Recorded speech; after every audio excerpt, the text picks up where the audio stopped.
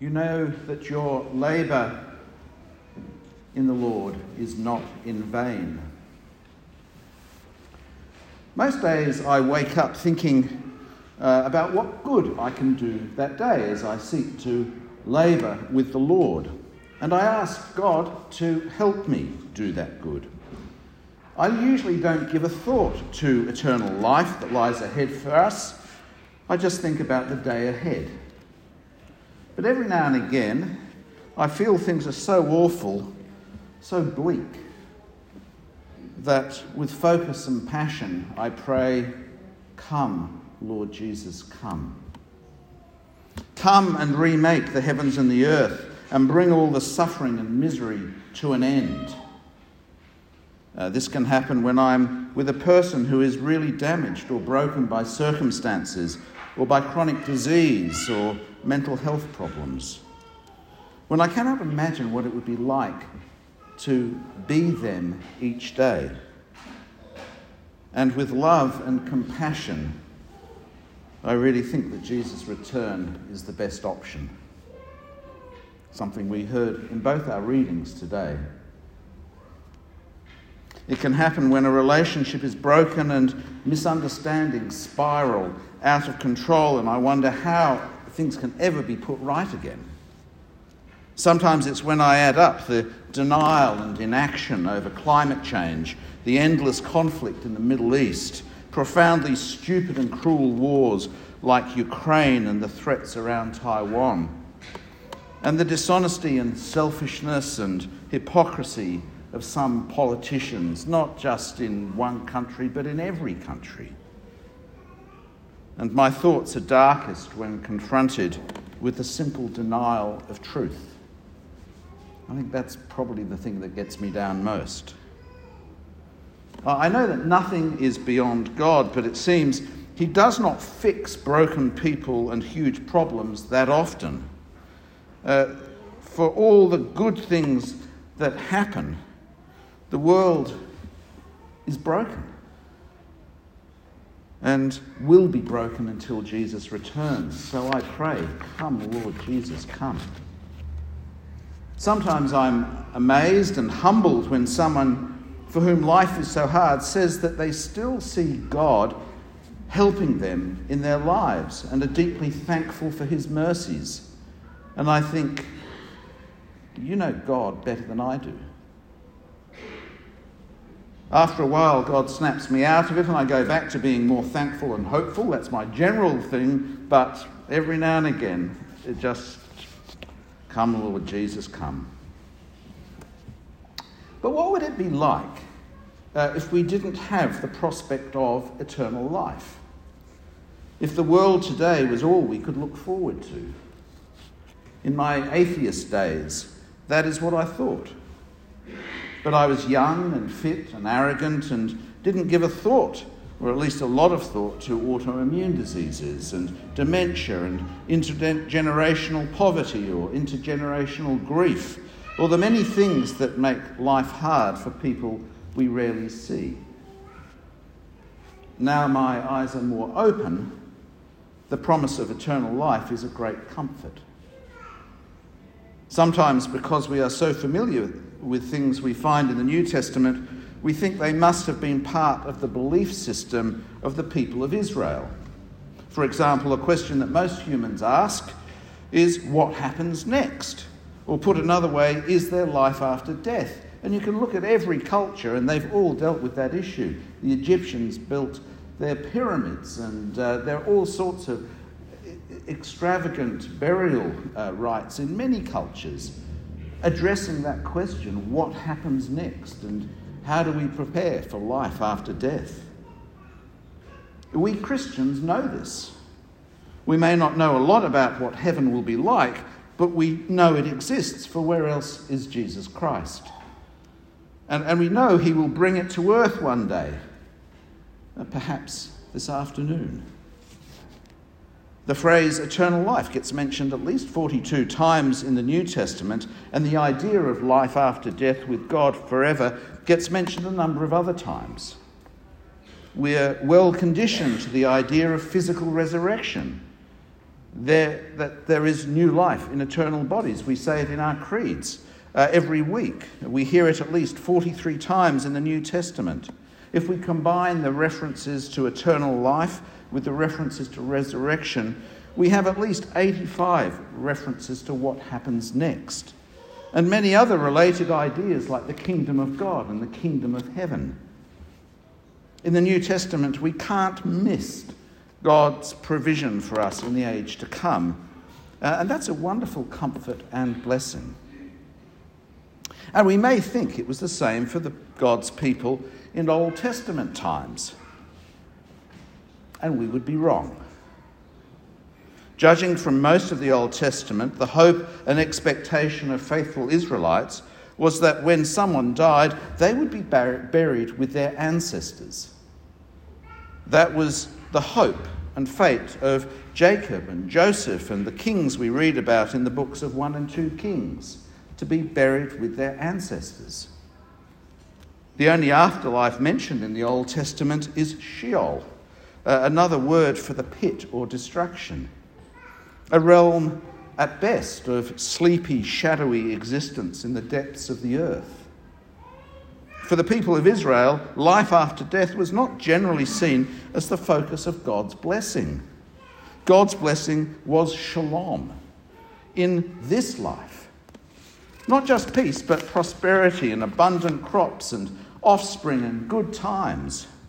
The blessing the people of Israel seem to have looked for most was things in this life, with only some shadowy, disembodied communion after death. There are hints of something more. Many will know the closing words of Psalm 23. After we've gone through the darkest valley, the psalmist says to God, "Surely your goodness and love will follow me all the days of my life, and I will dwell in the house of the Lord forever." But there's no mention of resurrection there, or a new age, a remaking of the heavens and earth. And you may know of the value of the dry bones in Ezekiel 37, where there is a vision of a valley of dry bones being brought back to life. And the prophet Ezekiel, when speaking of the bones taking on new flesh and life, spoke these words from the Lord: "I will put my spirit in you, and you will live, and I will settle you in your own land." But again, no mention of heaven coming to earth. And it's not until page 792 in our church Bibles that we even reach Psalm 23, and not until page 1315 that we get to Ezekiel 37. And there are a couple of other vague references in the books of Psalms and Isaiah, but precious little else about what happens next. The image of the Messiah in the Old Testament was a king who would reign forever, not of the Jesus that we know. We know the Messiah as the Son of God, come to live with us, die for us, and open up the door to eternal life for us. We know what resurrection looks like because we have multiple stories of the resurrection of Jesus, the first fruits of the resurrected life that lies ahead for us, re-embodied. Those wonderful words in 1 Corinthians 15.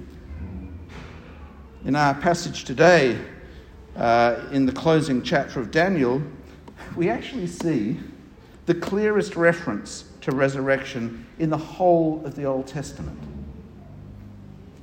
God had been encouraging his people through the stories of Daniel and his friends and through the visions and dreams Daniel received. He had reminded his people that God stood by the people who were faithful to him.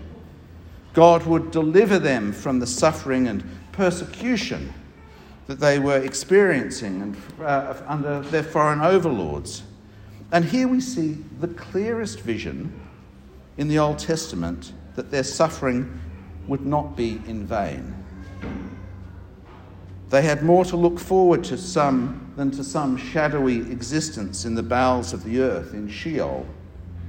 We read, "Multitudes who sleep in the dust of the earth will awake, some to everlasting life, others to shame and everlasting contempt. Those who are wise will shine like the brightness of the heavens, and those who lead many to righteousness like the stars forever and ever. And when we hear these words of Daniel, our minds may skip forward to the second reading today from Paul's letter to the Corinthians, first letter. Listen, I tell you a mystery. We will not all sleep, but we will all be changed. In a flash, in the twinkling of an eye, at the last trumpet. For the trumpet will sound, and many of you who know Handel's Messiah will be going, yes, yes, yes, let's sing it. The trumpet will sound, and the dead will be raised imperishable, and we will all be changed. For the perishable must clothe themselves with imperishable, and the mortal with immortality.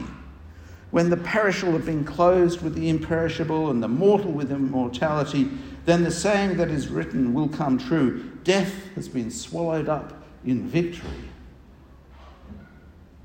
That's what we know happens next. And there's definitely a connection between that and what we read about in the last chapter of Daniel. But the people who first received and read the book of Daniel, probably in the 2nd century before Jesus' death and resurrection, were not told about Jesus in any way, about what resurrection looks like.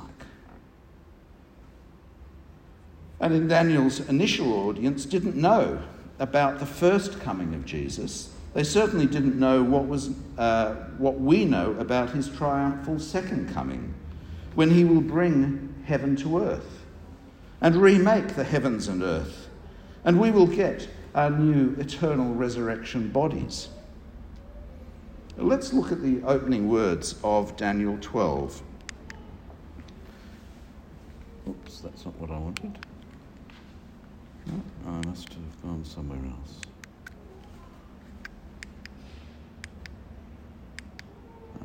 Should have had those slides up. Anyway, at that time, Michael, the great prince who protects your people, will arise. There will be a time of distress such as has not happened from the beginning of nations until then. But at that time, your people, everyone whose name is found written in the book, will be delivered. When was this going to happen? What time? The time referred to as that time? It's in the previous chapter, in chapter 11. Daniel recounts visions he had of the kings of Persia and Greece, bringing untold suffering to the people of Israel with irresistible armies who would kill, capture, burn and plunder. And we read at 11:36, a king, not Jesus, who will do as he pleases, and he will exalt and magnify himself above every god and will say unheard of things against the God of gods. He will be successful until the time of wrath is completed, for what has been determined must be in place. He will show no regard for the gods of his ancestors or for the one desired by women, nor will he regard any god, but will exalt himself above them all. You can tell that's not Jesus. It's some earthly king. And it goes on like that for another 10 verses until we hear, yet he will come to his end and no one will help him. And then we start our chapter and read, at that time, Michael. The archangel Michael would provide protection for God's people who received this message in the 2nd century BC. And we've met the king referred to here before. Alex mentioned the Greek saluted King Antiochus Epiphanes a couple of weeks ago. He ruled Israel from 175 BC until his death in 164 BC. And he not only plundered and exploited the people of Israel, he also tried to destroy the Jewish faith. He forbade observance of food laws and rituals and festivals and desecrated the temple in Jerusalem. And the message that the people were receiving at that time was, hang on. If you survive through this, good things will happen for you. So during the lives of the people Daniel was writing to, a heavenly prince called Michael, would emerge to protect God's people. And the writer is not saying the long-awaited Messiah would come to earth to bash up the Greek overlords. The work of the archangel Michael would be done in the heavenly realms. There a battle was going on that matched the battles being fought on earth, a battle between God and his heavenly host on one side and the forces of evil on the other. The deliverance Michael would deliver from heaven would either be preservation through the earthly suffering, the days mentioned at the end of that reading, or more likely the ultimate deliverance from the death spoken of in the couple of verses after the reference to Michael. There are a number of references in the Bible to, in the Jewish scriptures, to the book of life, including Isaiah 4:3. It's a book that God keeps all the names of whom will live with him forever. And as I don't want you to spend the next few minutes wondering if your name is in it, if your trust is in Jesus as your Lord and Saviour, it is. And if you want your name to be in it, all you need to do is trust Jesus as your Lord and Saviour. So don't get distracted from what Daniel is saying here. Okay? The heavenly being who spoke to Daniel was not talking about a temporary restoration of Israel. He was talking about everlasting life. Multitudes who sleep in the dust of the earth will awake, some to everlasting life, others to shame and everlasting contempt. And who are those who will be granted this eternal life? And this is worth listening to. Those who are wise. In the Bible, the wise are always those who draw on the wisdom of God to walk in his ways. And the wise will shine like the brightness of the heavens. And those like the wise who lead many to righteousness will shine like the stars forever and ever. In the years since Jesus died and rose, those who are wise are those who love Jesus as their Lord and Saviour and follow him. And before that, it was those people who trusted and obeyed the God who they knew through the writings of the Old Testament and tried to live in obedience to him by repentance and faith. Daniel 12 is the only place in the Old Testament where the phrase everlasting life is used. I find that fascinating. How did the people keep going for all those thousands of years? But they did, because as we sang in our second song, God will hold you when you trust him. The reference to everlasting life comes so late in the biblical history of the people of Israel, but it is there. God had not been patient with his people since the days of Adam and Eve's rebellion in the Garden of Eden, just so they could survive for some shadowy post-death experience in Sheol. He had cared for them and loved them and held them in his hands and guided them so they could enjoy everlasting life. We might ask, why so late?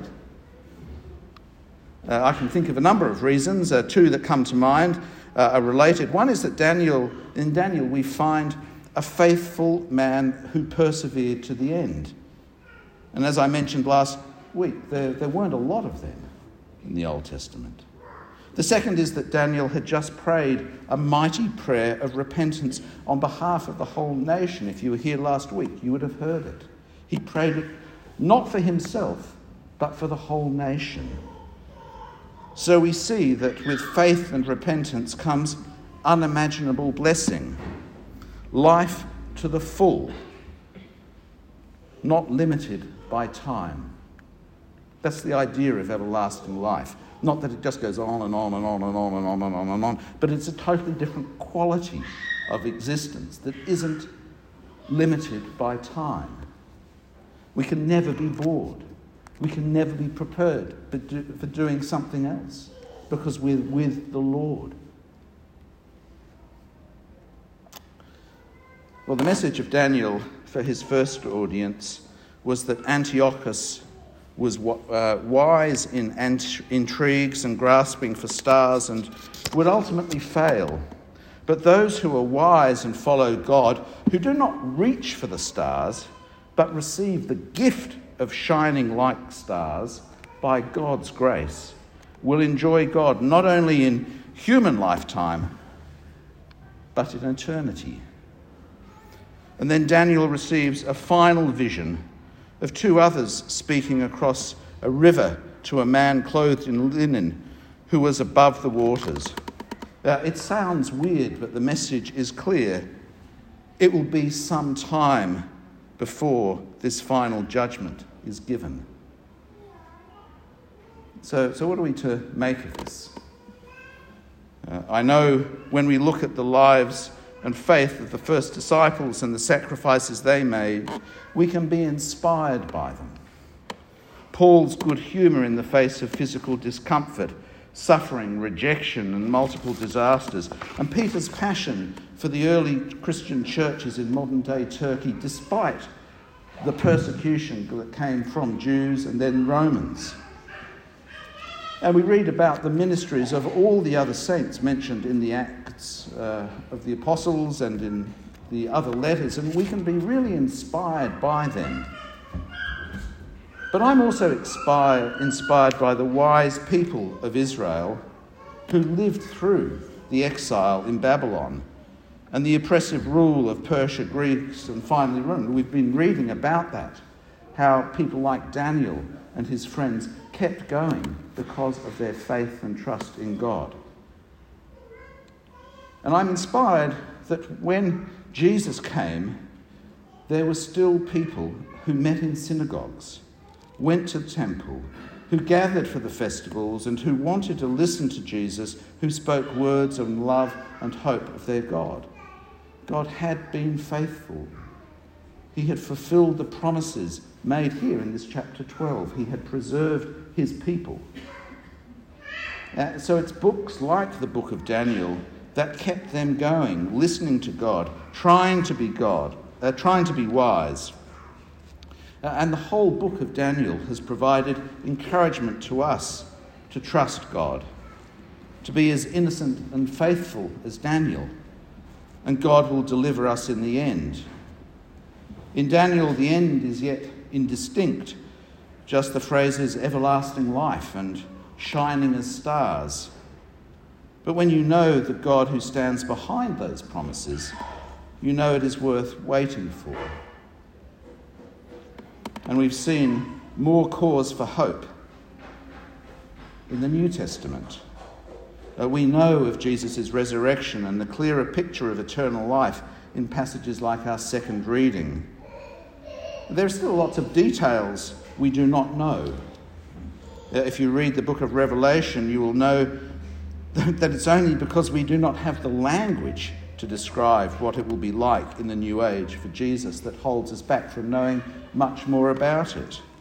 There are images of a crystal city and a road of gold, but the image that appeals to me most is that of a remade heavens and earth, a new and better Eden. But even that is hard to put into words. The link with the time of Daniel is that it is God who promises us eternal life, and he is always fighting for his people. Michael in the heavenly realms and Jesus on the cross. Daniel kept going even though he had far less of an idea of what comes next than we do, and we can learn from that. For when walking with God in obedience to God, that was reward enough. And likewise for us, knowing Jesus and walking in obedience to him each day is its own reward. However troubled and bleak the world seems, God still loves us and will hold us and care for us and has a wonderful future in store for us. Shall we pray? Our gracious and loving Heavenly Father, we thank you for honouring Daniel's faith throughout his life, and at the end sharing with him and the suffering people of Israel this vision of what lies ahead. please keep us in our faith so that we may live wisely and shine like stars. We pray in the precious name of Jesus. Well, let's stand now and sing of the greatness of our God.